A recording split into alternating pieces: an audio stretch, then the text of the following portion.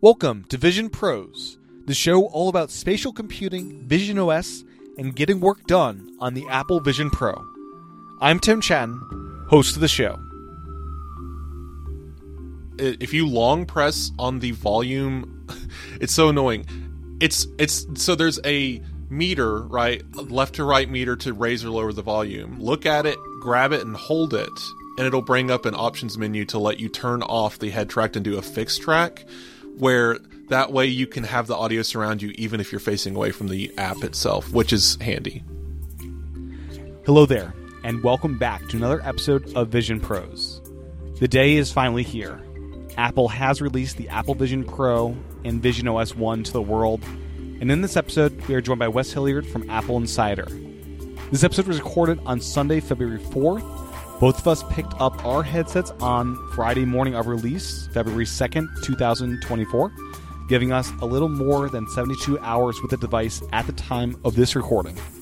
So it goes without saying that these are all very fresh thoughts, and many, many more thoughts will be coming in future episodes.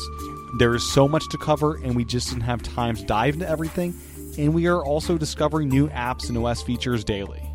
One cool thing I didn't have the chance to share in the episode is how much I love the notification system of where a little app icon shows up in the top of your view, and if you look at it, you can tap and expand it. And then you can look through the notification center up in Control Center, and that's really well designed as well. Another thing I've been reflecting on is that this is one of the few devices that I use with full system audio enabled. No muting of notification sounds or anything like that, which I do on the watch, and iPad, and iPhone, where everything's pretty much just muted. The audio experience here is so personal and well designed that I can't imagine using it muted like I do my Apple Watch or iPhone. And you're kind of living in your own little soundscape with the audio pods or AirPods, and it just feels so natural and kind of just part of the OS in a way that it doesn't in other operating systems. Which is kind of cool. And something that I have noticed also is it can be pretty handy to have personal notification sounds for individuals. So if you have a person where you get a text from that person, it can make a very custom sound for them that you know by seeing a message's notification come in. You know, hey, it's that person because that sound is coming in, which is something I've been taking advantage of as well.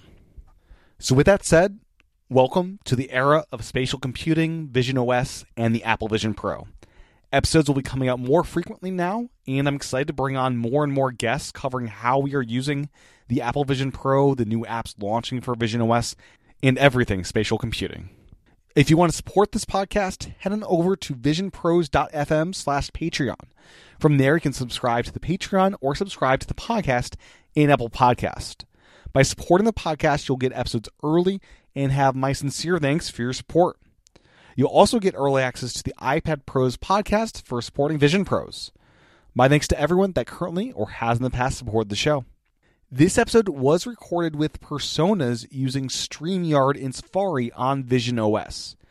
If you would like to watch what that looked like, you can head on over to youtube.com/@iPadProsPodcast, where the core unedited interview is. We did each record our audio on local separate mics, which you'll hear in this audio version of the podcast.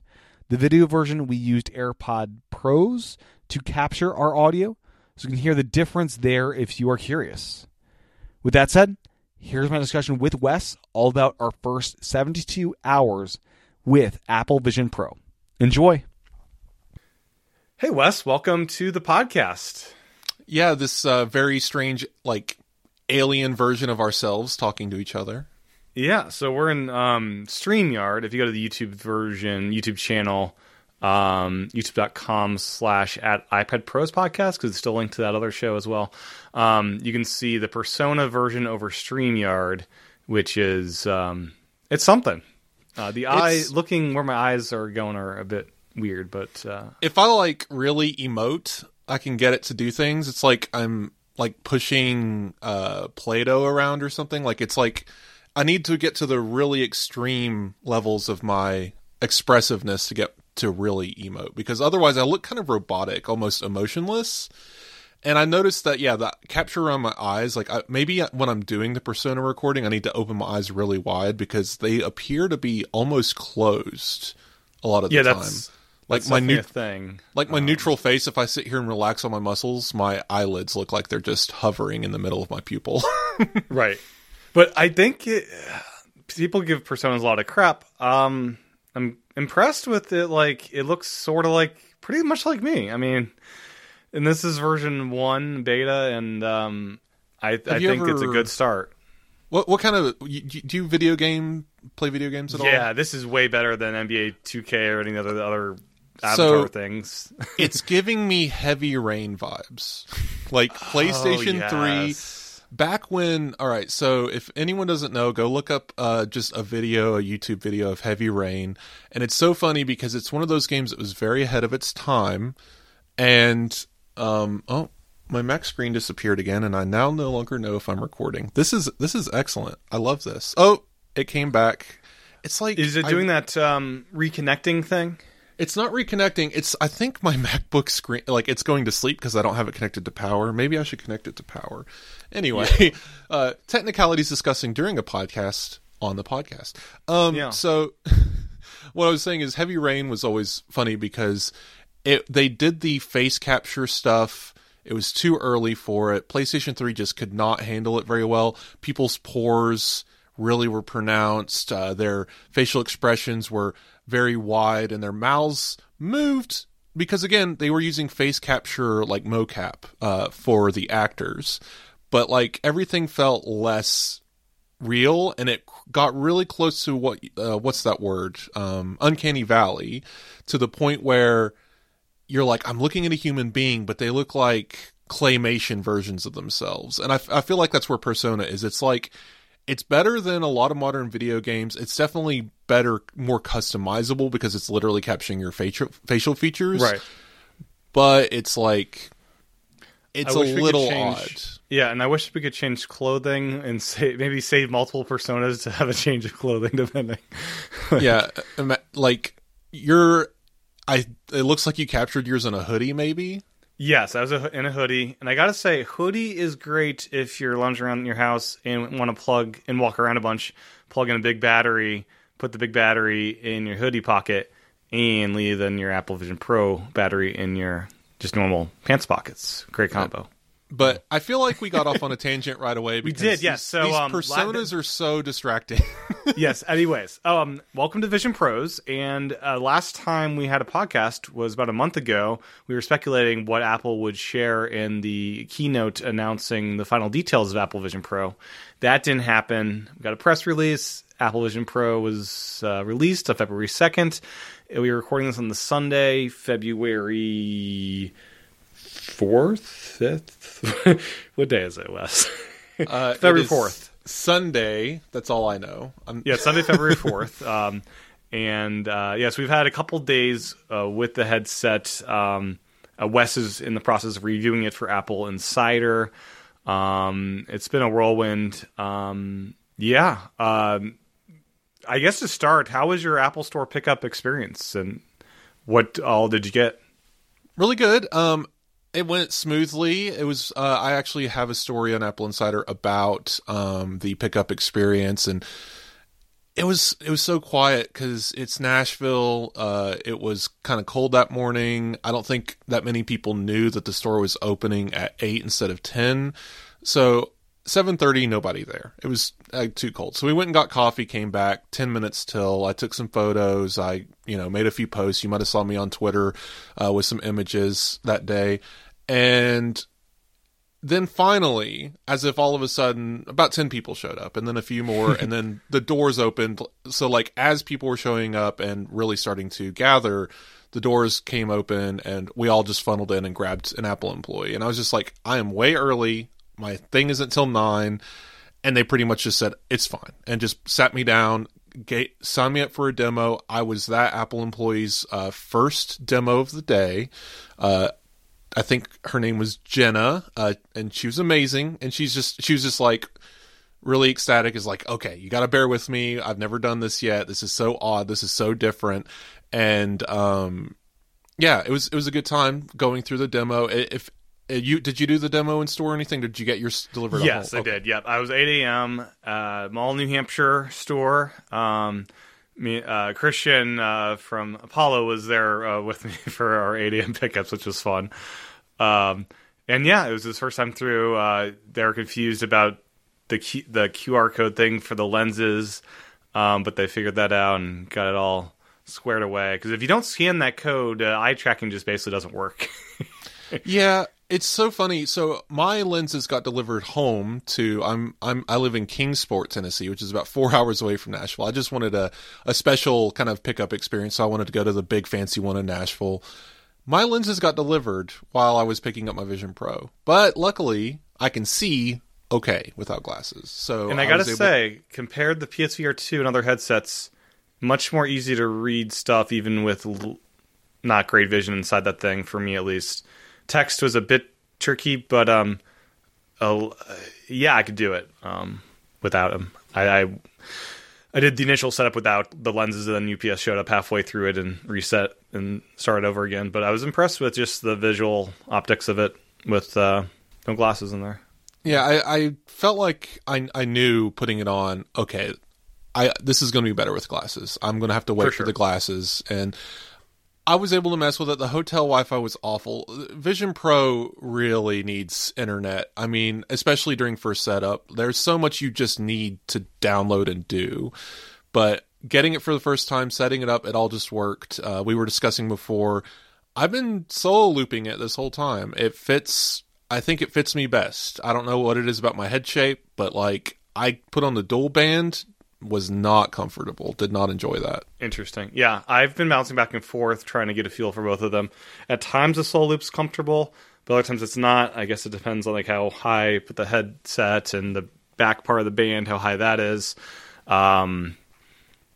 Overall, I think the dual loop is where I'll do longer sessions and most of the time, but not all the time, if that makes sense. I think when putting on the solo loop, what I noticed is it's going to feel higher than it looks. It feels like it's on the crown of my head with it on, but when I took like a photo, it actually looks like it's sitting straight back. So like the feeling, because you're not going to be able to see the back of your head when you put it on. No. So the feeling of where it's resting, I feel like is important, because you need to get a good feel for now it's second nature to me. When I put it on, I know exactly where to put it.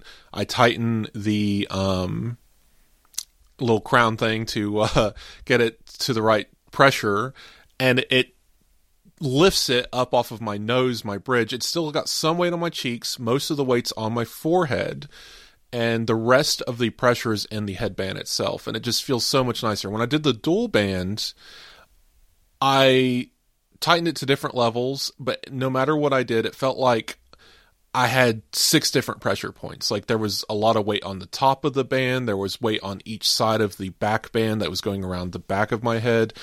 And then there was weight on my face still. And it was just like it just felt like I'm just wearing this really heavy hat almost. I kind of want a combination of both of them. Because I overall like the solo thing, but sometimes I feel like I need the top part at times. I think if Apple could do a solo loop where you tighten it, even if it's 2 knobs, one knob on each side, let me tighten the back and the top loop with the little knob thing. It gives you so much more granular the Velcro control. I'm getting hair stuck in that Velcro thing. It's not ideal. Yeah, I do love the travel case, because you can throw the band you're not using inside the little pouch just fine. The battery thing's very well thought out. It's a very quality thing, and smaller than I thought it would be based on the pictures. Like I was expecting it to be even bigger than it is. It's not a small case, but it's not like the case. I have the Nomadic backpacks, the black ones. If anyone's ever seen those, they're pretty slim. They're for like putting an iPad or a laptop in, and a couple of chargers and accessories. And the travel case for the Vision Pro is definitely thicker than my backpack. Like it wouldn't go in one of my Nomadic bags. Yeah. Like if I'm carrying this thing, it's either going in a suitcase or I'm carrying it separately. Like right. It's big enough, but yeah, you're right. Like it's not as big as I maybe initially thought. What I really want, I think, is a backpack style bag or a sling bag that has a pocket for keeping the Vision Pro and than everything else built around it. I think Waterfield Designs is working on a backpack version of just what you're saying. Yeah, that would be perfect. Yeah. And so I got the 1 terabyte model because why not? And I'm curious, Wes, have you looked at your data usage so far? So currently I'm using 149 gigabytes of use, 14 gigs with photos, 6 of music, and then the OS is taking up 12. System data, 79 gigabytes, whole bunch of caches and logs and other resources the system deems the need. So that's where I'm at currently, and I'm sure it'll go up from there. I did a test with Avatar 2 on the iPhone and iPad. It's a 3 gigabyte download. For 2D on Vision OS, it's double that at around 6 gigabytes, and for the 3D version on Vision OS, it's around 13. So it like doubles each time. So Apple's definitely letting you download higher resolution versions on Vision OS, which is good because I think they limit it to like 1080p on iOS for downloads, but seems like they don't want you to have a terrible looking movie, which you'll notice more on Vision OS. So it's good that they're giving you basically double the file size and triple that if you go 3D. How many apps do you have installed? About applications, I got exactly 100 apps, Wes. Exactly. Nice. I don't know how I landed on that. Yeah. I haven't gone app crazy yet. I'm at 32 apps, I think. Okay. I've installed a few games. I've installed a few apps I need for just productivity. I have the test flight for drafts because drafts is essential to my writing. I'm very jealous of that test flight, by the way. It's public. You can go to drafts beta web. They actually have a website where it's like public beta, and you can click the test flight link from there. So anyone listening to this who has a Vision Pro wants to try it, it's a public beta. You can just go grab it. I was trying Runestone, and it's just a delightful thing to have a text editor in Vision OS. Just it's nice. Drafts is still the iPad app, but I have it set to the vertical mode. Yeah, it's not an iPad app in the App Store yet. It only in test flight is the iPad app available. And I do like with iPad apps that little vertical horizontal one. That's super nice that's in there. Yeah, imagine if you only had a vertical display dedicated to a single app, and it's kind of like that. Yeah, I do wish they let you do more size classes, though. Like, I want iPhone-sized little windows. The windows overall on Vision OS and the iPad apps, they seem like you can't get them super small. Like, I want some that are smaller, even. So you have more apps than I do, but I have more storage than you do. So I have 220 gigs on photos. I did download local save because I have 10,000 photos. I have less than a lot of people, honestly. But because I delete a lot of duplicates. So I have 220 gigs in photos, 8 gigs in messages, 3 gigs in music. I've started downloading stuff like that. But I have games and stuff like I downloaded like Tamagotchi. I downloaded a couple of the VR games in Apple Arcade. Synth Riders. Did you try Synth Riders? I did. I enjoy it. It's okay. I much prefer the PSVR 2 one with haptics. Like, it's something I do miss that stuff. I noticed that, yeah, anytime you're going to play a VR game on Vision Pro, like Synth Riders, it's an immediate noticeable feeling that you don't have the haptics. Like, your hands are just kind of waving in the empty air. And yeah, you can see that, like, there's little icons on it. And, like, I know when inevitably Beat Saber comes to Vision Pro, unless Facebook just decides not to. Right. I have a feeling they're going to put the sabers in your hands and you're going to swipe through the air, but yeah, just no haptics. I hope that Apple opens this up and because the hardware is capable, so this would be an OS thing, but Apple needs to open up the OS for generic VR controllers. Let SteelSeries make a VR controller with haptic feedback that we can buy to play these games. Don't require it, don't do anything weird, but let developers target that and actually give us some responses. Yeah, and the one VR game, Jetpack Joyride 2, felt great. And it's most of these are spatial games. This is more of a VR game where you're in an entire immersive space. All you see are your hands. And you're in just this delightful little desk setup, and I think the game's playing on a flat screen. It's pretty neat. I think it's the only like fully VR version, right? Because everything else is mostly, like you said, the immersive windows. If you could imagine an AR version of what that's basically what they did, is just put the golf levels in a augmented reality.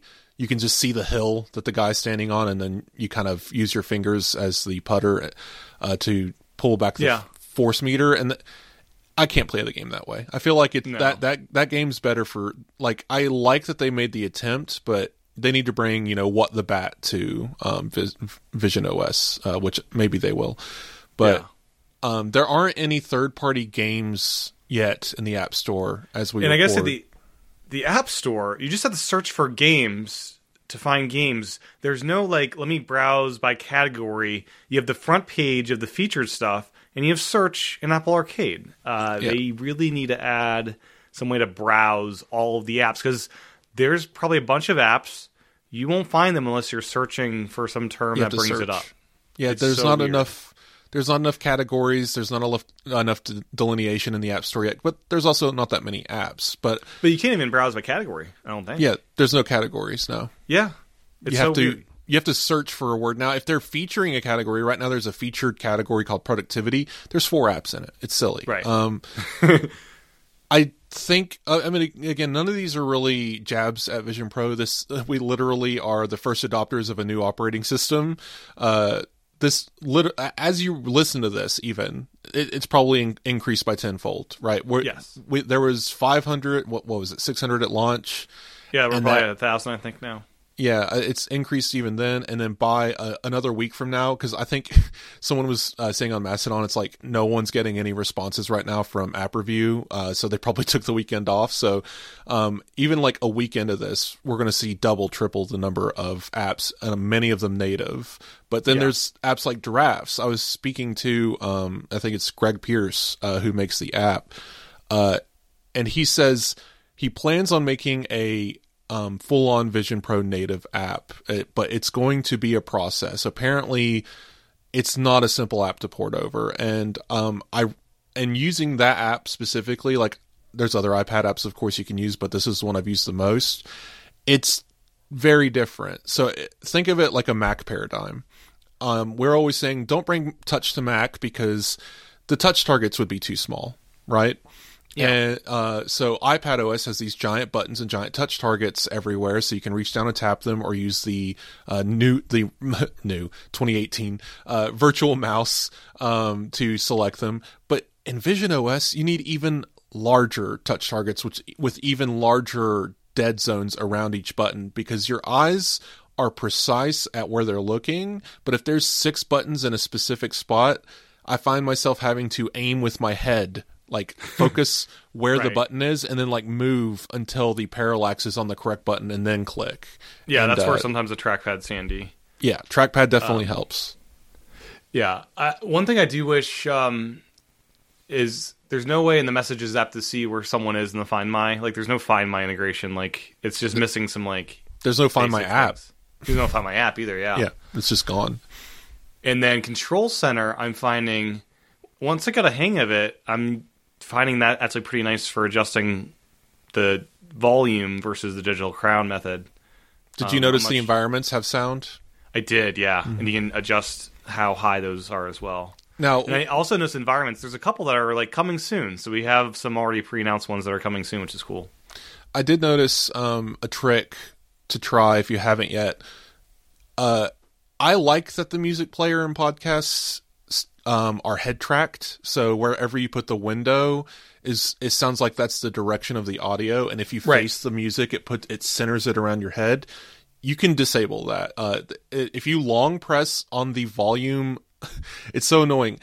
It's so there's a meter, right, left to right meter to raise or lower the volume. Look at it, grab it, and hold it, and it'll bring up an options menu to let you turn off the head track and do a fixed track, where that way you can have the audio surround you even if you're facing away from the app itself, which is handy. Interesting. And something about the battery life. This thing will drain external battery packs. I was using the biggest Anker 27,000 pack, and within like 3 hours it killed the whole thing. I think part of that was it was also charging the nearly dead Apple Vision Pro battery. I want to do another test where the Vision Pro is at 100% and see if that rate's different, because I think it might be. Right. I think there's a reason behind that, and I'm a bit rusty. I mean, if listeners didn't know, I was formerly an electrician, and something to keep in mind is voltages are very important. Now, while Vision Pro has a it's only 3,000 milliamps. 3,000 milliamps, but its voltage, I'm trying to find it in my review. It's a dense 3,000. It's a 35 watt hour battery. So whatever that math works out to, the voltage, I think it's actually pretty high. So I am glad that a 30-watt wall charger does the job, because I was anticipating, maybe this is like going to be a crazy 65-watt crazy adapter we need. Yeah, it'll keep it floated, or alternatively, if you want to walk around without any battery packs, you can then easily walk around and do whatever you're going to do with Vision Pro until it's at like 20%, and then go to your fast charger, get like a 60-70 watt charger, which is the max wattage of an iPad 2, which is funny. I think I think that's the highest you can get to a Vision Pro, and it'll charge it faster than the 30 watt will. But attaching 100 watts, there is a limit. I think it's around 60. Once you hit about 60, that's the fastest it'll go. But then you'll get double the speed than the 30 watts, so you can actually beef that up quite a bit. Have you? I couldn't get Universal Clipboard to work between iPad and Vision Pro. Is that not working right now? Have you tried that today? I've been using Universal Clipboard fine. Okay. I haven't used it with the iPad yet. Just the iPhone. I know the Mac it works well with. Yeah, I use it with the iPhone. I'm not going to be using this with my iPad because they don't have that second screen experience, and I don't think they ever will, because it relies, I believe, on the Universal Control APIs to do that window. And I know it's screen sharing, but because Universal Control is controlled from a Mac, I believe the Mac's doing the heavy lifting on that end. And the iPad you can't start a Universal Control from an iPad. So, yeah, I was trying to copy a password, and then 1Password is there. And I know there's an app for 1Password on Vision OS. I need to get that set up and configured. But this really is inspiring me to move to iCloud Keychain, because it's just such a pleasant experience with the Optic ID. And it's such a delightful, unlocking of a safe type experience. Keychain is a lot better these days. I mean, I used to be all in on 1Password, and it's actually been a while, maybe 2 years now, but I moved over fully to Keychain and haven't looked back. But and now you can do shared passwords and everything, and it's nice. Something really cool is with text selecting with your hands. Like, someone sent me a promo code, and I was able to look at the promo code, double tap to copy it. The accuracy there was just interesting. And I know you've been probably doing some text selection with your hands doing this review. So many cool things here. First of all, anyone who's used a Mac or an iPad with a trackpad knows that if you double tap, you select the word. If you triple tap, you select the paragraph. That doesn't work in Vision OS as well. You can only do double tap to select the word. Triple tap doesn't select the paragraph. But the word gets surrounded on either side by grabbers, and you can look at either grabber, then pinch to grab the grabber, and then move the text selection left or right. Or if you double tap and just hold on the second tap, you can move up or down to select the text around it. So there's a lot of nuanced controls in that that are actually pretty straightforward. But again, just like with small buttons, text can be small, and if you've put the cursor in a place near a word you're trying to select, it's going to think you're trying to look at that cursor, not at a different word. So you kind of have to juggle the cursor around, like move it to a different paragraph, then look back at the word you're wanting to select, and then try to select it to try and trick the system into looking at the correct word. But I've been doing a lot of text selection and stuff. I'm writing my review in Vision OS in drafts. I'm able to select text and then use the link tool it's an action, is what Drafts calls it, to put a link around some text, and that works. But Drafts actions that relies on shortcuts, which launch the Shortcuts app, run a shortcut, do a 1 second delay within that, and then send it back to Drafts, crashes everything. So that's not a Drafts issue. I think that's a Shortcuts issue. I think that's actually shortcuts. I noticed you can't have any clipboard commands in the shortcuts on Vision OS. It's so weird. Like, there is a clipboard on Vision OS, but you can't have shortcuts that tap into that. I think that's what breaks everything. That, and I have a 1 second delay on a lot of these actions because Drafts needs a second to wait. There's no wait to return or any of that stuff either, which I hope they add that with the next update. Yeah. all very early days. Yeah, something I love, and I didn't know about this in advance, is I thought I'd have to be in environments all day long because my house isn't, super high ceilings and spaciousness. But instead, it kind of like makes your walls. I don't know how to describe it. It erases like the walls a bit, where you can have windows further back, and you can see that there's walls. But how can you better describe this, Wes? Where you can. If you grab a window and put it behind a wall, it'll turn transparent once it passes through a physical object. And then when you let go, it remains at that size at that distance and becomes opaque again. So it's letting you know you've passed through a wall. If I'm in my office and I drop a window through the wall, technically speaking, in the physical space, it's in my kitchen. So if I walk out of my office and go in the kitchen, the window's actually in my kitchen because Vision OS actually has really good spatial awareness.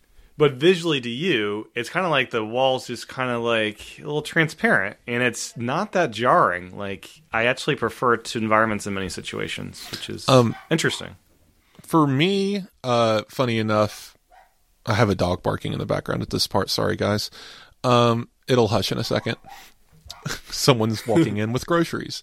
There that goes. Yeah. Of course. If it continues, I'll go get her. But anyway, I've noticed, so in my house, I have really dark walls and my room's kind of dim. So the video pass through is great. I mean, it's still everything, and you put the headset on, you see the world around you. It's great. But especially in dim environments, you're going to notice it's a video. Yes. And the graininess increases as the light decreases. So, total pitch darkness, it works. It's challenging. You don't see anything basically when the lights are down. It's worse than eyes from that perspective, even my crappy eyes. But the IR illuminators are there. If your hands are like right under your head, you can pinch and do stuff. I've noticed it doesn't like that kind of environment though. The headset complains a lot. Yeah, it does. It pops up and says you're near an object, but you're not. But it can't see that you're not near an object because it's lost all physical. Like, it really needs that visual capability of the camera. Because I think, yes, it's using IR blasters, but that's mostly for the tracking. I think it's really relying on the video capture for determining space. And what I was getting at was, like, with the dimness of my office, maybe I'll brighten it up in the future. That'd be fine. But like, I've noticed that honestly, half cranking the immersive mode, so I'm sitting, at a lake or whatever, in front of me, but I can look down, I can see my desk, I can see my keyboard, and that is awesome. It's kind of like having a wallpaper on your desktop. Think of it that way. Right. And then you turn your head, and there's my office, and then I turn back, and then there's the immersive environment.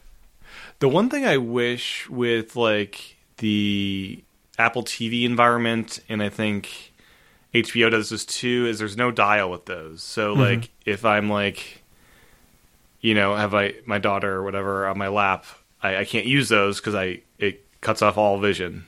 I wish there was a dial on every environment, not just the built-in ones. Well, I actually haven't tried HBO or Disney Plus yet, funny enough. So I need to check that out. So those are probably fully immersive, like surround. And the same as the Apple TV theater. Same thing. Right. You can't turn down the theater. No, which is I find weird to me.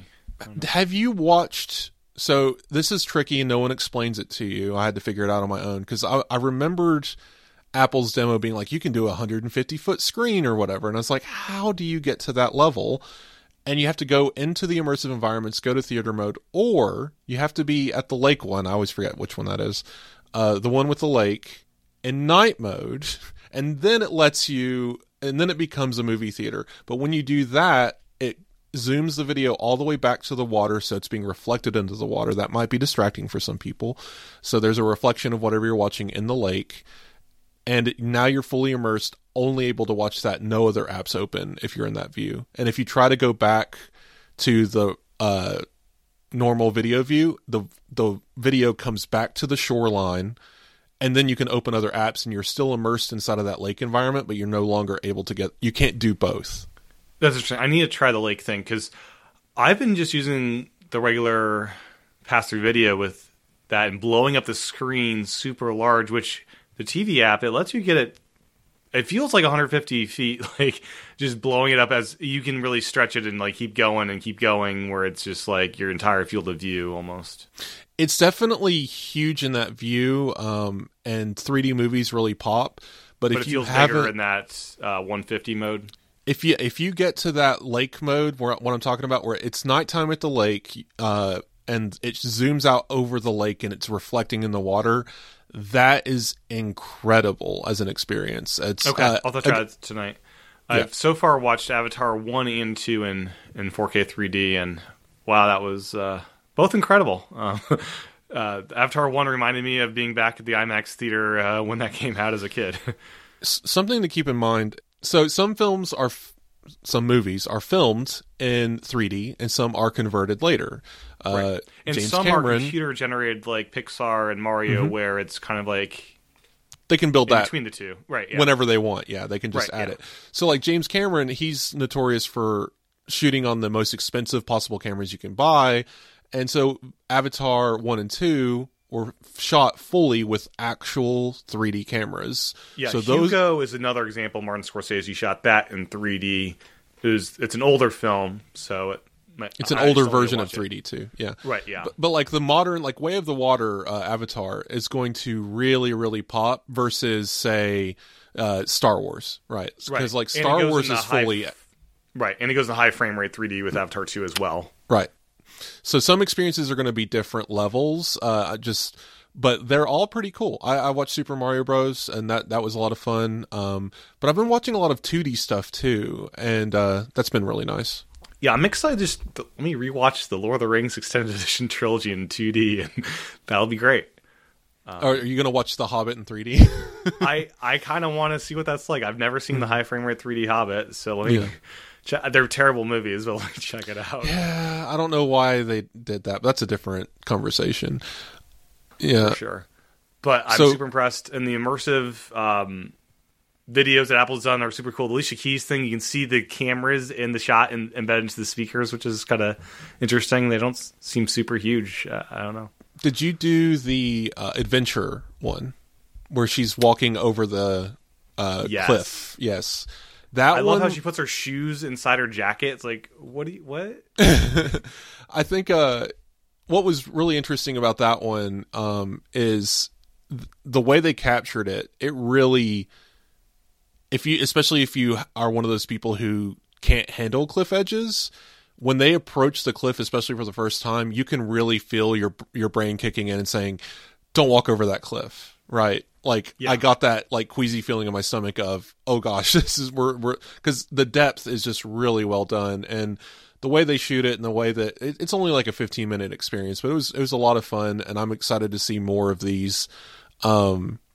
The dinosaur one was really cool. The Experienced Dinosaurs. I haven't watched Prehistoric Planet yet. I want to. Yeah, But, that's good. But Experienced Dinosaurs, have you done that app thing yet? I have. Yeah, that's a lot of fun. It's like get up and see the dinosaur walking through. That one, I think people maybe no one really explained this one. It's kind of a short film, is what it is. Yeah. It's an interactive short film. Slightly interactive, yeah. I think it's like 6 minutes. Really the only interactivity is it does motion tracking. It just knows where you are in the room, so whatever dinosaur is on the screen at the time can look at you and kind of react to Butterfly you. will fly to you. And you can get the Razosaur to snap at your finger if you get too close. Yeah. But otherwise, yeah, it's just neat. One thing I want to note here on this show, I don't even know if I'll put this in the review. I might. My house is old, and I live in Tennessee, so there's hills everywhere, so we're kind of on a hill. So the house is kind of slanting a certain direction. So one side of my living room is higher than the other by only a couple inches. It's not noticeable to the naked eye. But if you put a ruler down or whatever, you could tell. I don't know what Vision Pro is doing to level everything, but like the dinosaur video, I noticed it. That one side of the video was higher off the ground than the other because it was level with the earth, I guess, and not level with my house. Yeah, I don't know what it was doing to figure that out, but yeah. One thing I wish you could do better is mount stuff to walls. It seems to just like you have your windows, but it's not like let me put this picture on a wall. Like it doesn't seem to do that really. Yeah, like the interesting thing is the videos definitely like the Windows. Sorry, I'm talking away from the mic. I keep forgetting the microphone's in front of me. Yeah. So if you're listening to the podcast, my voice might drift a couple of times. Sorry about that, guys. The Windows are very static. Wherever you put them, they stay there. It's definitely the best physical location like I've seen in this kind of environment before.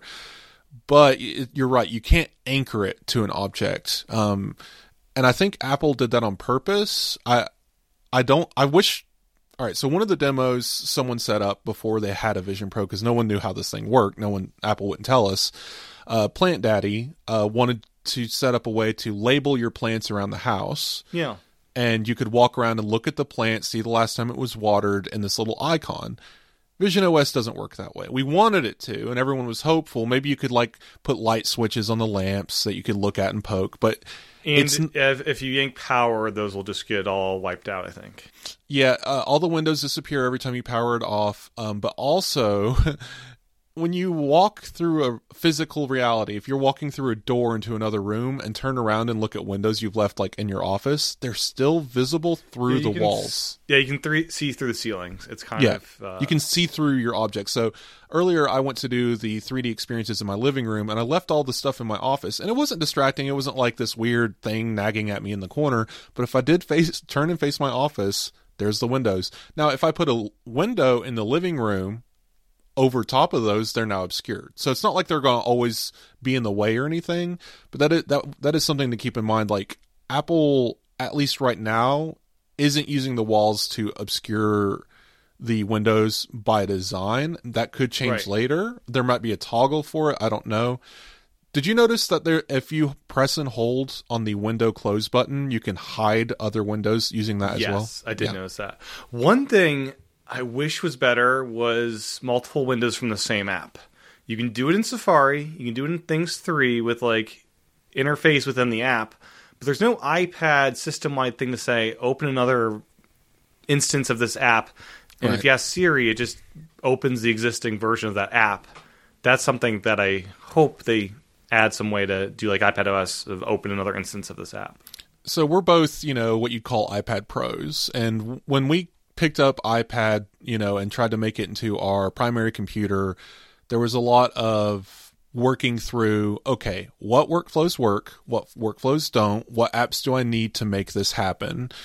And while Vision OS is very heavily a iPad OS like redesign almost, I think it requires a lot of rethinking. We're not going to be able to tile windows in the same way. We're not going to be able to have like something I would love to see in Vision OS is stages. I want to be able to have a set of windows in front of me, like let's have Safari and drafts and whatever in front of me, and then I can perform a gesture or hit a button and switch to a different space with 3 other windows. That'd be very cool. You can't do that right now. I mean, the big benefit though is you get unlimited windows. But you do get unlimited windows. You do need to like do more management of like, let me swap this one in. Yeah. You're really thinking about Windows in a way that you don't on other devices. And another thing, there's just a lot of weird little features missing, which is just going to have to get baked in later. Focus modes don't have focus filters. Safari doesn't have tab groups. And if you have tab groups, you can't get to them. So like it's stuck in my personal tab group. I can't get to my work tabs. It's so funny. Am I missing something, or is there no way to create a new contact in Vision OS yet, unless you use Card Hop? There's no contacts app. There's a people section. And I hit the plus button, Wes. And what do you think a plus button in the people section would do logically? Probably add a person. Add a person, create a new contact. But no, it creates a FaceTime link. Oh, no. Yeah, that's what that does. Yeah, I haven't tried that button. I think the people that show up there are your favorites. I haven't actually played around with that much yet, because not everyone shows up, and it seems to be a random list of people, but I'm pretty sure they're my favorites. Yeah, it's interesting the people thing is there. It reminds me of the Apple Watch Gen 1 where you had the side button for people as a prominent thing. Now, to note, though, there's a lot of things in Vision OS that I want to see in other platforms. the people section is one of them. Contacts feels outdated as it is. You can add contacts on Vision OS. I just added you, Tim. When you texted me, I was able to add your information. Oh, through the auto prompt. Through the prompt. But also you can edit contacts inside of messages, which is a kind of an interesting thought. Do we need a contacts app if you can do that from other locations? Yeah, I do like having a central source. So. Right. I was trying to add the Things3 email address that I just got up and running with into my contact book, but that was not easy to do. Yeah, I'm not I feel like that is something they're going to add later, but maybe the person section could be used for that. So one pro tip is make sure you have your Apple Watch Bluetooth unlocking your iPhone. We're in that world again where, mask unlock, we had that added to Face ID, but now let's re-enable that if you got a new watch. Make sure that's enabled because that's really super handy. The other thing I noticed is prescription lenses. There's something in these lenses, like when you take them out and put them back in, it'll tell you which lenses you put back in. So I noticed when I put my lenses in, it told me the prescription of the lenses. So if you have a bunch of lenses that are unmarked, you can put them in, and it'll tell you what those lenses are in case you're confused, which is kind of cool. Yeah. Yeah. So one thing I wanted to mention about display fidelity, not a lot of people mention this, or they mention it in a way that maybe isn't wholly intelligible at first glance. So have you noticed when you're in a dark environment, so not in pass-through mode, so you go to an environment, you go to dark mode, and you bring up Mastodon or something, and you're scrolling, text and white images while you're in a dark environment create reflections inside of the lenses. Have you noticed that? Yeah, maybe you haven't even looked for it. Now I've ruined it for you. Now you'll see it every time. But it's not like the end of the world. This is literal physics. The dark OLED. So we know what blooming is, right? So if you have an iPad Pro with mini LED backlighting, it's not quite OLED, so you're still getting blooming around white objects and black backgrounds. Think of this as the same way. I think people refer to it as fringing, maybe. I just didn't know what that meant when they said fringing until I put it on. I was like, oh, I would apply that word to that.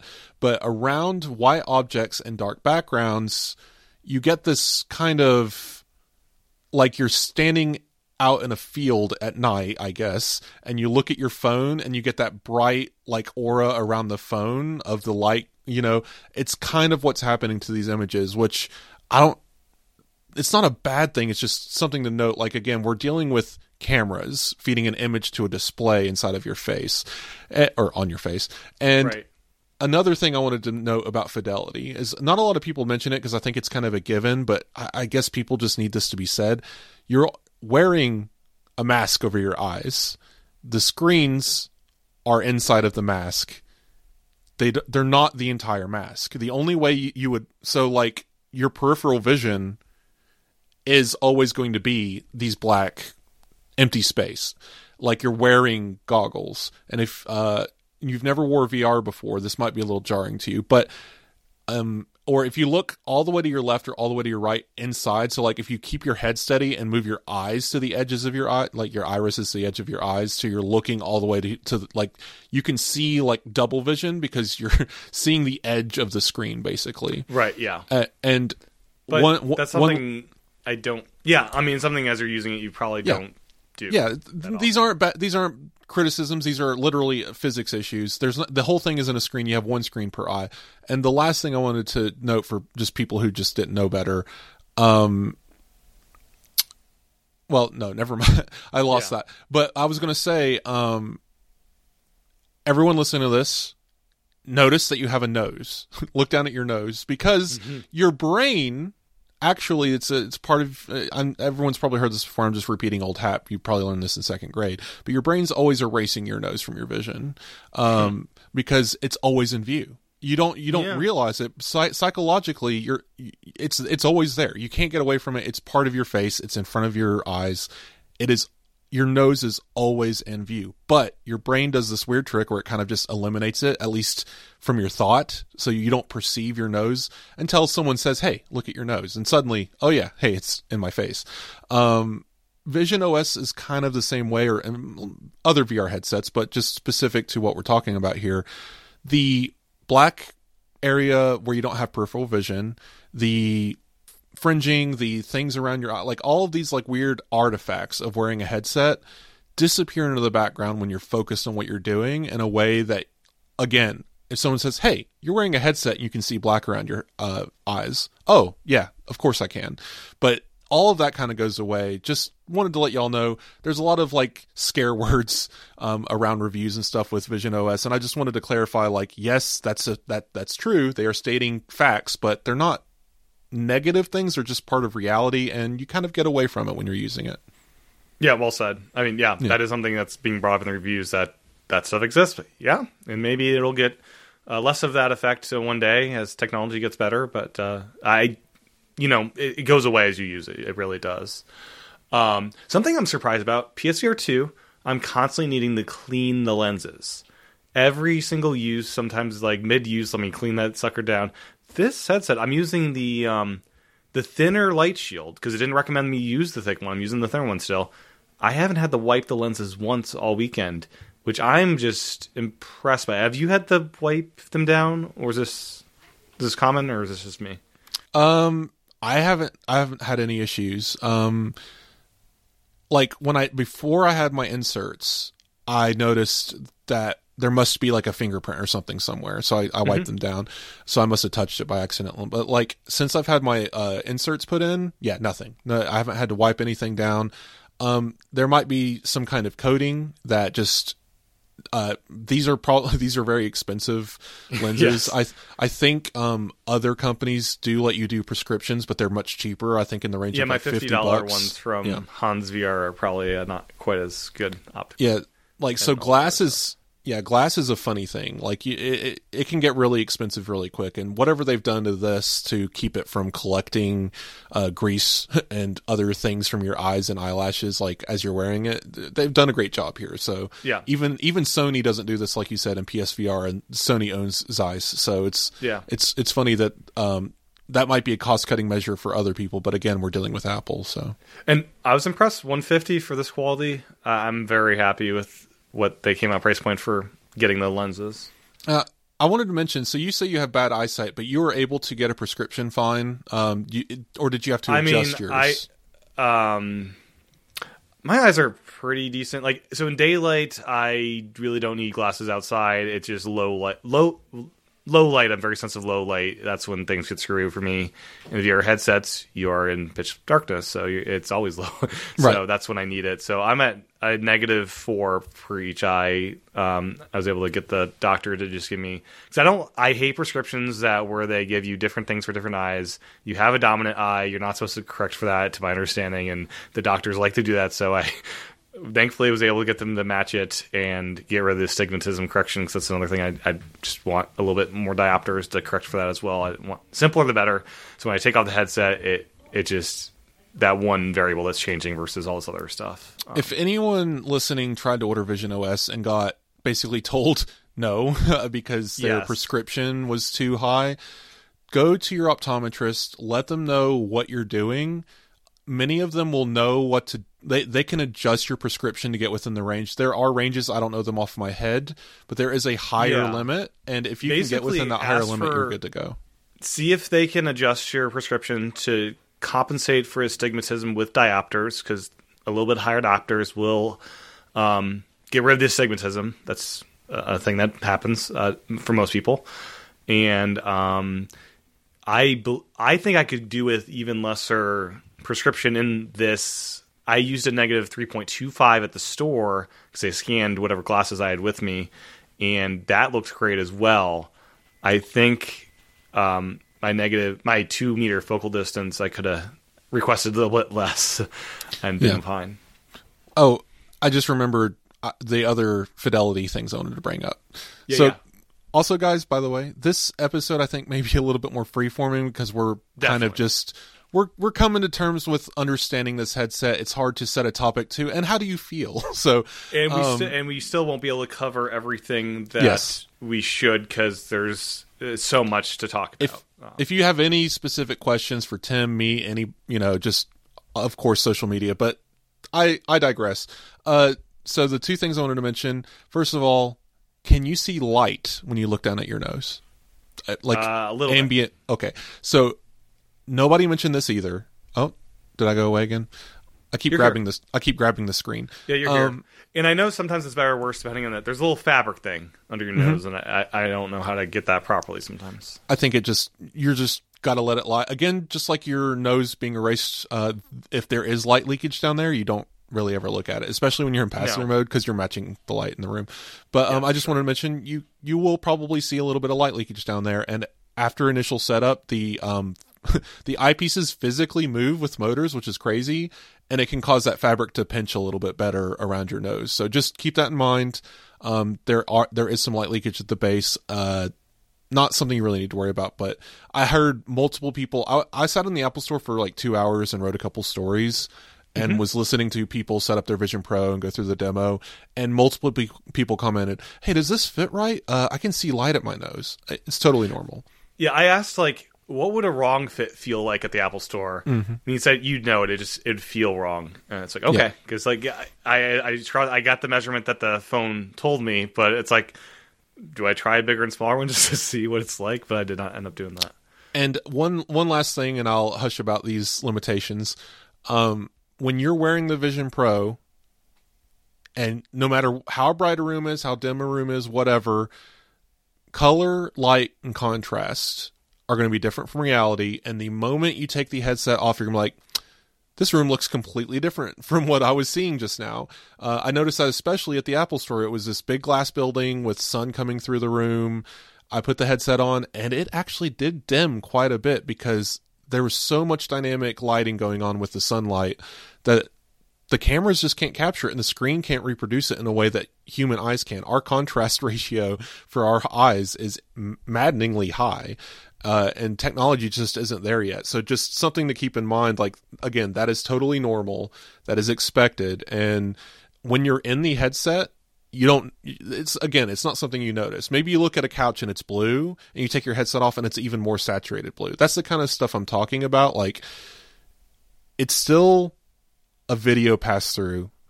Apple's ads make it look really great, and especially when it's the person walking around the room looking at windows, it's so hard to reproduce that in real life. So I recommend everyone go try one on, find a friend who has one, go to an Apple store to get the experience if you're at all unsure you want this. Because, like, I knew going in I was going to buy this and use this and love it, but if you have any questions about how this feels or how this looks, you're going to need to try it for yourself.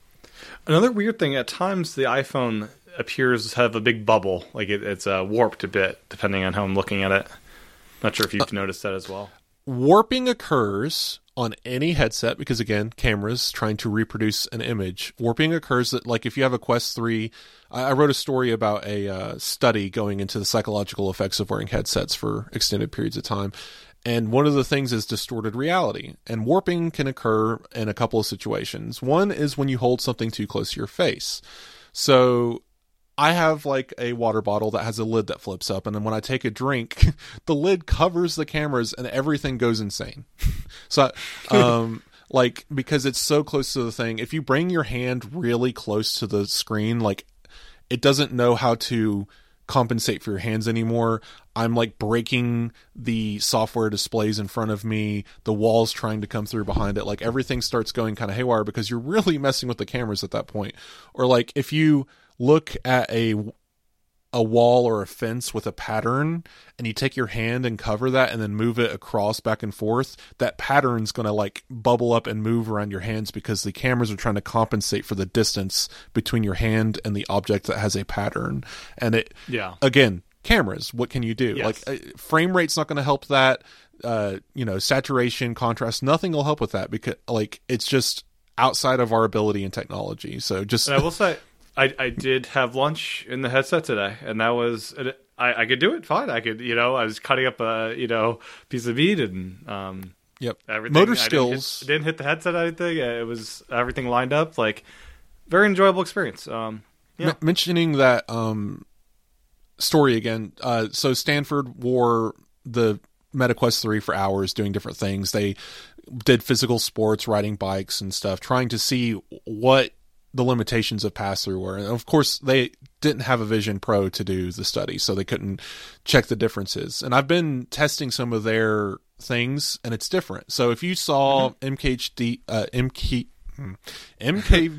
Marquez Brownlee. Exactly.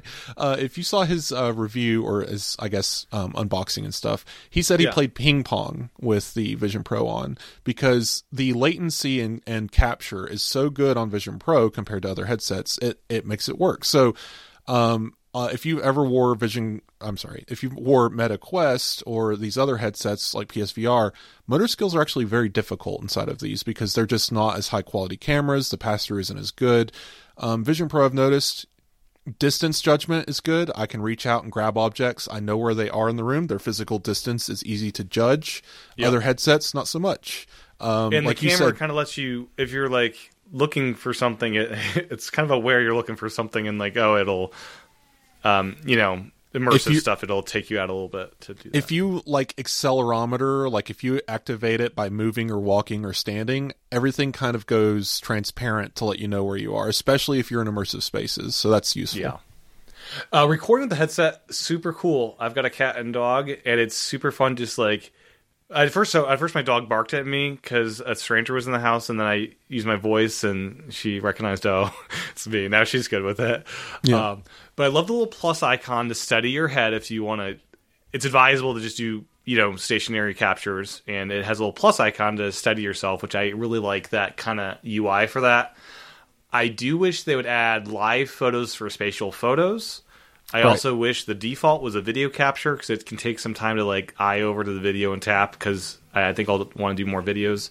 And night mode with spatial photos would be great. Yes. Yeah. I think that's all computationally very intense. We'll see how that goes. I've played around with the photos. They're fun. I've watched videos that I've captured with the iPhone, and they turn out pretty good. I'm impressed with the iPhone captures. I really am. Some of them are just stunning. I captured a few live performances. We were at a blues restaurant with a stage, and we actually got the seat like from me maybe 10 feet away from the players and singer, because we were kind of in a little this little like wall nook. I can't explain it, but like it was this funny little thing that like. Anyway, so we were very close to the stage, and I was able to capture some 3D video of that and view it later in Vision OS, and it's amazing. It's really cool. So I recommend, if you have an iPhone 15 Pro, to get out there and just start, with your pets. If you're out in the middle of a field and capture a landscape, it's going to do nothing, because there's nothing to 3D effects. You want close, pretty close, not too close. The iPhone will tell you if it's not. And 10 feet away with people is enough, because the people in the foreground and the background will be separated. But yeah, once you get past that point, they're in the background, more or less.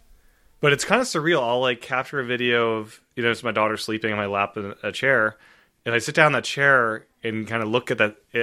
I'm in that moment again, literally. Like, I do wish for the immersive spatial videos that there was an option to black out the surroundings from you as well. Because if I'm like, if you can see the pass-through as well. So, like, if I'm looking at this thing and I'm slightly off, it like you see both, and that's a bit right. So, if you're viewing a spatial photo or video, what Tim's talking about is, you can either just view it as a little glass window in front of you, so you're kind of peering through literally a window outside.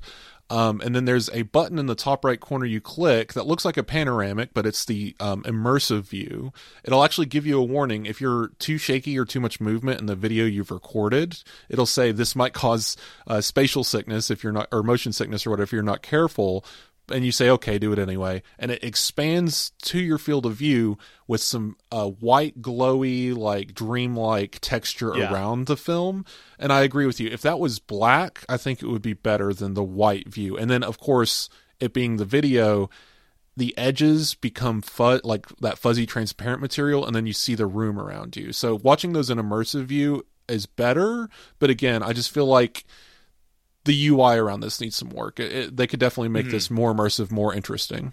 But it's super impressive. Like, I was like, is it worth all the effort capturing this video from back in December? It's like, oh, yes, it was. This is great. I will probably do more of this in 4K captures going forward.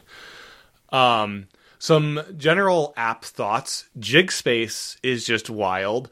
One of the most fun things outside of this, the models, is there's this feature where you just draw in your room. So you could have this little street, like a yard, that you just drag all around your room. And it's just fun. Like, that's just a fun app. I'm not sure if you played around with that. I haven't played around with Jigspace. I just time, man. Yes, I know. Right? I want to do everything. There's just so many cool experiences, and there's still more coming. I will say there's so many apps missing. Like, I look at my iPad and I'm like, did you do the thing? I do this every time I get a new device and set up it as new. I went to the App Store and went to my purchase history and just went through and said, okay, what do I want to download? Absolutely. I have so few Vision OS native apps in my purchase history. And even the compatible apps that got enabled, PlayStation, they don't enable their main PlayStation or PS Remote Play app, but you can download PS Communities and all the apps they don't care about anymore. Sure, why not? There is I haven't tried it yet, but I have it downloaded. There is a PlayStation, Mirror Play. Yeah, and I've downloaded that to use, and it is a native Vision app. I've lost it. It's an iPad app. I'm sorry, it's an iPad app. But yeah, I did the pairing process today. Mirror Play. Quite honestly, I think I'll just stick with my PlayStation Portal, which has the haptics and all that. And I think, Vision OS is not where I'll play my PS5. No, I had a question before, and it has now been answered. Will I be able to wear Vision OS and look at a TV and play a video game? Kind of. Latency-wise, it's fine. So less vibrant of colors. Yes, so you're looking at a screen being recorded by a camera. So it works, but if you're like me and care about every pixel and color and everything that you can get out of a video game, it is definitely the less ideal way to play a video game. So if I'm going to play with Vision OS on my head, it's going to be through something like Mirror Play. Or there's these HDMI adapters, I guess, that you can buy. Yeah, encoder. I haven't tried it yet. I want to do that because that's like... You're no longer going over the internet. You're going over like local internet, more or less, right? Because like Mirror Play, the way I understand like things like that in PlayStation's Remote Play, PlayStation 5 is sending this video signal through the router to the web, back down the router to your phone or whatever, right? Right. Whereas something like an HDMI adapter would literally beam it straight to the app interface, right? So yeah. That should reduce any latency issues and be more like natively playing on Vision OS. And that's something I definitely want to try. Yeah, the one thing I always miss from remote play sessions is the haptics. So that's what I love with PS4. Like, that's one of my favorite parts of the PlayStation 5 are those haptics and DualSense. And like, yeah, I think that, yeah. I wish Apple in general, just across iOS, iPadOS, would adapt haptics engines, which I think developers can target. They just don't. I think it's in the OS. Like, there's that ability, but no one does it, even Sony with the Remote Play app. Yeah, it's very odd to me, but... And they advertise, pair the DualSense, but... I have a feeling it's a latency issue, especially in Remote Play, because sending the signal to vibrate on a controller is yet another place for things to fall apart. Yeah, but they do in the PS Portal, so obviously they've figured it out. Steam Decks, I think, have some rumble ability with some of the hacks they have there. Another app I want to mention is MindNode. I tried this out. There's this fully immersive brainstorming session, which lets you just put down ideas. You can drag the little nodes around and link them together. And then when you're done with that, you can export that to a new MindNode file, like a mind map, which is just the flat version. So it's an interesting idea. I kind of want a MindNode file that's fully immersive as well versus just the brainstorming session, but it's pretty cool. A note about pass-through. My wife has a MacBook Air. I logged into my account there. Super cool having the Mac display nice and big. Kind of want my own laptop at some point. Maybe she'll upgrade at some point. Pretty neat how that works. Interesting that mice, even attached to a Mac, don't work in Vision OS. It's trackpad only as far as I can tell.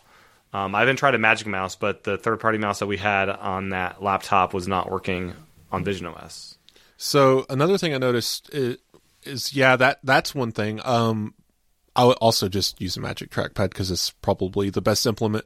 But keyboards-wise and other Bluetooth objects like game controllers, it pops up and says this device will could interrupt Wi-Fi and Bluetooth connections. If you have more than two. I actually get that I think with just the keyboard, which is really weird. Oh, interesting. Yeah, I haven't gotten that yet. I've got a Logitech keyboard I'm paired to it with. I have 2 warning messages in my settings right now in Bluetooth. Let me pull it up. I have them disconnected because I have the Mac connected. So it's not there right now. But there's actually it's the message you mentioned, which is you have 2 devices connected. This could be an issue. But I also get just by itself this device. So it's like an unsupported device issue with my third-party keyboard. But the keyboard does work.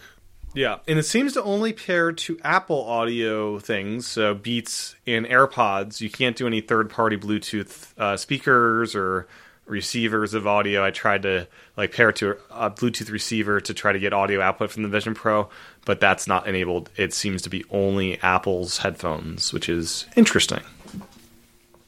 So, one thing I'm curious about is we've been wearing it a lot this weekend to kind of stress test it. How are you feeling about doing 8-hour workdays in the headset? You think this is what you thought it'd be and you'll be comfortable doing that? Couple things. It's not ready for an 8-hour workday, not because of comfort, but because of software.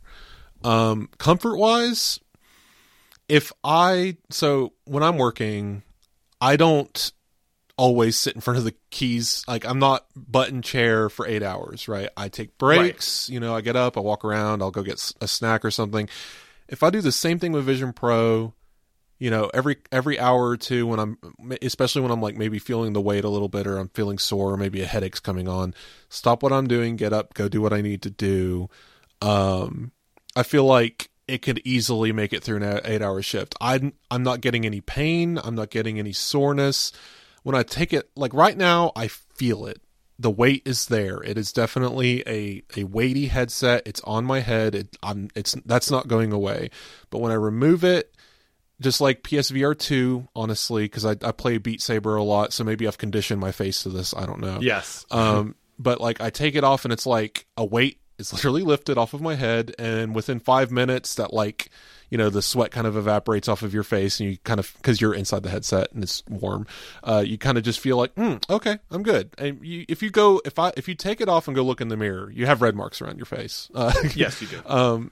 So all that's true. Wash your headband often. My original persona had a mark on it. I'd ever do another capture because there was a red mark from my... Honestly, I think that's the go-to, actually. Let's make a persona with just the Vision OS outline around our face. Right. But yeah, you could totally do that. Have it tight, nice and tight, and do a persona capture with that. It's really funny. No, but I would definitely say multiple things here. Clean your the thing that touches your face. What is that called? The cushion. Clean that regularly because you don't want to ruin your skin. But otherwise, yeah, I think this is 8-hour ready. I mean, ample breaks, just like with screen time, you want to get up, you want to move around, take it off, let your skin breathe, wash your face regularly. But as far as using it for work, I can do drafts, thankfully now, with the beta, and it'll eventually release. I can get in Safari. I can do all of my work stuff that's Safari related. I don't have all of my apps. Photos doesn't even let you edit, but I do have Photomator and Darkroom. Pixelmator, I think Affinity apps are not here yet. Affinity Designer is where I create a lot of images. So, again, I can open my Mac. This is where it's getting interesting. I haven't tried it yet, but I can do anything the Vision Pro can't do right now. The Mac can be brought into this ecosystem and it's so funny. I'm an iPad guy, but this Vision Pro may make me want to try to get some kind of Mac laptop here. Yeah, but the third problem is social. I don't think Instagram's here yet, and other apps like it, where if I need to manage the Apple Insider Instagram account or any of those things, I'll have to take the headset off, go to the iPad Pro, and use the native apps on there. And that's okay. Again, I think that's a good thing, at least now, for managing it and not being on my head all day. But eventually it'll get to the point where all the apps that are on my iPad Pro, or at least some version of them that do the same functionality, will be in Vision OS. That's not the case today. So artificially, because of that, it will limit my ability to work. And I think that's a good thing as we adjust to this new paradigm, and it'll let me learn, like I said at the beginning of the show, what do I need to do to make Vision OS work for me the way I made iPad OS work for me? The way you transition from one operating system to the other. This is not an iPad. This is not a Mac. It's its own unique system and deserves to have its own unique workflow. And that's something we're going to have to be working on going forward. But to answer your question in very long-winded form, yes, this is an all-day device. You could definitely work from it. As long as you're comfortable, as long as you're not getting sick, you've got to take care of yourself. But yes, I think... Yeah, I feel I get less eye strain in here than looking at like an iPhone or iPad for long periods of time. And I will go cross-eyed. Like if I'll be in front of my studio display with like my iPads open, and sometimes like I'll just lose the ability to focus for like 5 minutes. That's just, that's just eye strain. That's normal. But yeah, like I feel because the focal distance is longer here, that's nicer on your eyes. I think so. I think this is, long-term testing. We're entering unknown worlds here, but I believe that you're correct. I think the eye strain, like if I work 8 hours in front of a studio display versus 8 hours in a Vision Pro, will my eyes be more sore and tired from which activity? And I'm willing to bet the studio display, because I think what's interesting here too is a limitation's also a gift, because the lighting, saturation, color, all that is consistent within the headset, whereas in real life you go from looking at the real world to a screen to the real world. The consistency in lighting and focal distances are different. And make your eyes do more work as you adjust to looking at different displays and different distances, and then look away from the display and now you're looking at a brightly lit room. Like, what does that do to your eyes versus having similar contrast and similar lighting inside the headset? So, yeah. The one app I'd pay good money for here is just the iPad version of Ferrite. I'm so sad that ENS is opting out for now. Yeah, I think a lot of these more complex apps, I've noticed it's mostly the ones that attach to the file system. I think there's some weird things going on there. We'll see. I know the Files app behaves pretty well in here. Yeah. I think it's just the worry that this is it'd be a trackpad heavy interface, not good with eyes tracking, and he's probably worried about customer emails. This doesn't work well with eyes, and telling them to use the trackpad may not be satisfying for him as a developer. Yeah, this is all early days, so we'll see where we are in a month. I mean, it's like I said, most of the developers that have opted out just didn't have a headset, and a lot of these guys are in Europe. I mean, and they're in Europe, so they can't buy one easily. So we'll see a lot more apps in the coming weeks for sure. Yeah, one of the final things, EyeSight. I'm pretty impressed with my Persona and how it handles the external display. How is it for you? Have you gotten comments from people in the family? I haven't had much time to test EyeSight because I keep fiddling with my Persona and I haven't had people around to like give me any feedback. So that's still something on my list of to-dos. If you wear glasses in your Persona, do the glasses appear in the thing? I don't know.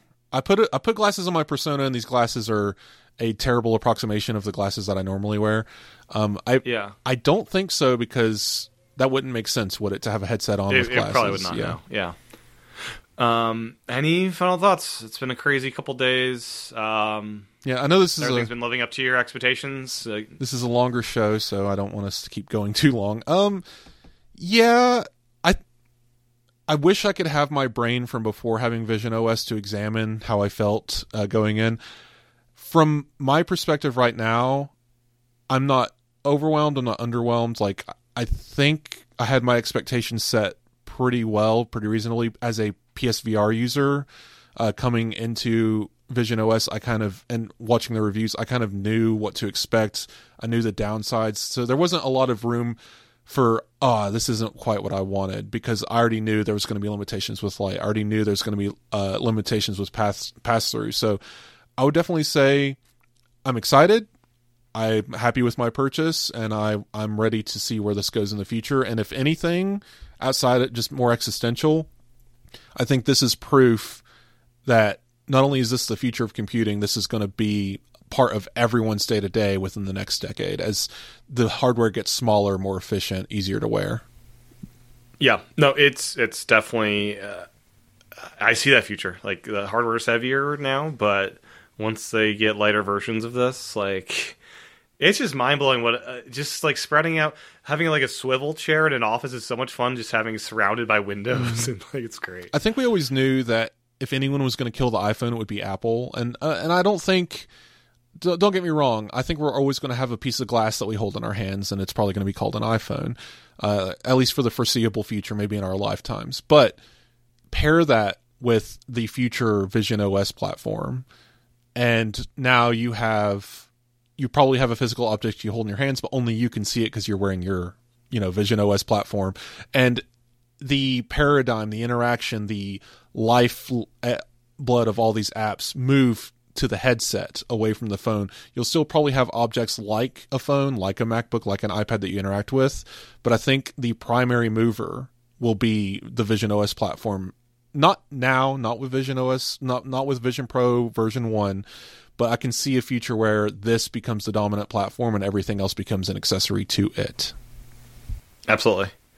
Well, thank you for your time out of this busy weekend, Wes. Your review is going up very soon over on appleinsider.com, probably up by the time this gets posted to the audio feed here.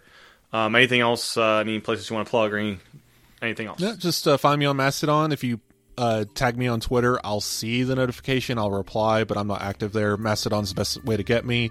You can find my email at the top of every article that I write. It's just wes@appleinsider.com. You can send an email, comment, anything like that. Let us know, if you have any questions about Vision OS, Apple Vision Pro, or have specific questions about use cases. If you want to know like a specific app is available, you can give us a shout out. We'll check it out for you. But I'm excited for this platform, and I hope you guys are too. Thank you, Wes. Really appreciate it. Yep. Well, that's my interview with Wes, all about our first 72 hours with the Apple Vision Pro. Make sure to check out Wes on Mastodon and to read his review on Apple Insider. The review is not up as I am editing this podcast, but is due up any moment now. If you want to support the podcast, you can do so over at visionpros.fm/Patreon. By subscribing either to Patreon or Apple Podcasts, you can get episodes early. And my thanks to everyone that supports the podcast. By supporting this podcast, you will also get early access to the iPad Pros podcast. With that, thanks for listening. I'll talk to everyone again real soon.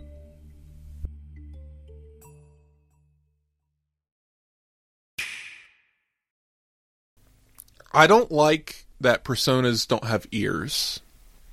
I feel like either. I did not know. I mean, like, there's an image of an ear on the side of your head if you turn your head far enough, but like, yeah, it's like flattened out a bit. It like doesn't jut out of your head properly. Right. Yeah. Like if I see myself straight on, I'm like, yeah, okay, that looks like me. But like anytime I move more than a quarter inch in either direction, it's like I said, like the cheek geometry doesn't make sense. And it's definitely making me look much heavier than I am. Like, I don't have a lot of fat in my face. Right. But it's definitely, like, puffing me out more. I don't know if I need to try to redo the persona in a different lighting condition or not. Yeah. I kind of like... I wish I had more of a forehead, or less of a forehead with the hair, but overall... I mean, you look really good. Like, from the images I've seen of you, like, in your, like, iMessage... It's pretty spot on. Like, I don't think my eyes are the weirdest part. Yeah, like I think like how it looks. Yeah, the geometry of my head is wrong, but like my features are correct. My mustache, my beard, eyebrows, all of that's really accurately represented.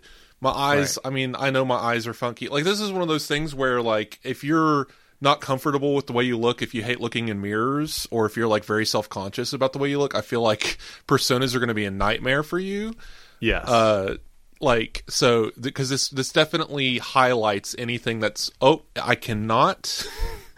I'm talking with my hands and I'm activating things. I need to stop doing that.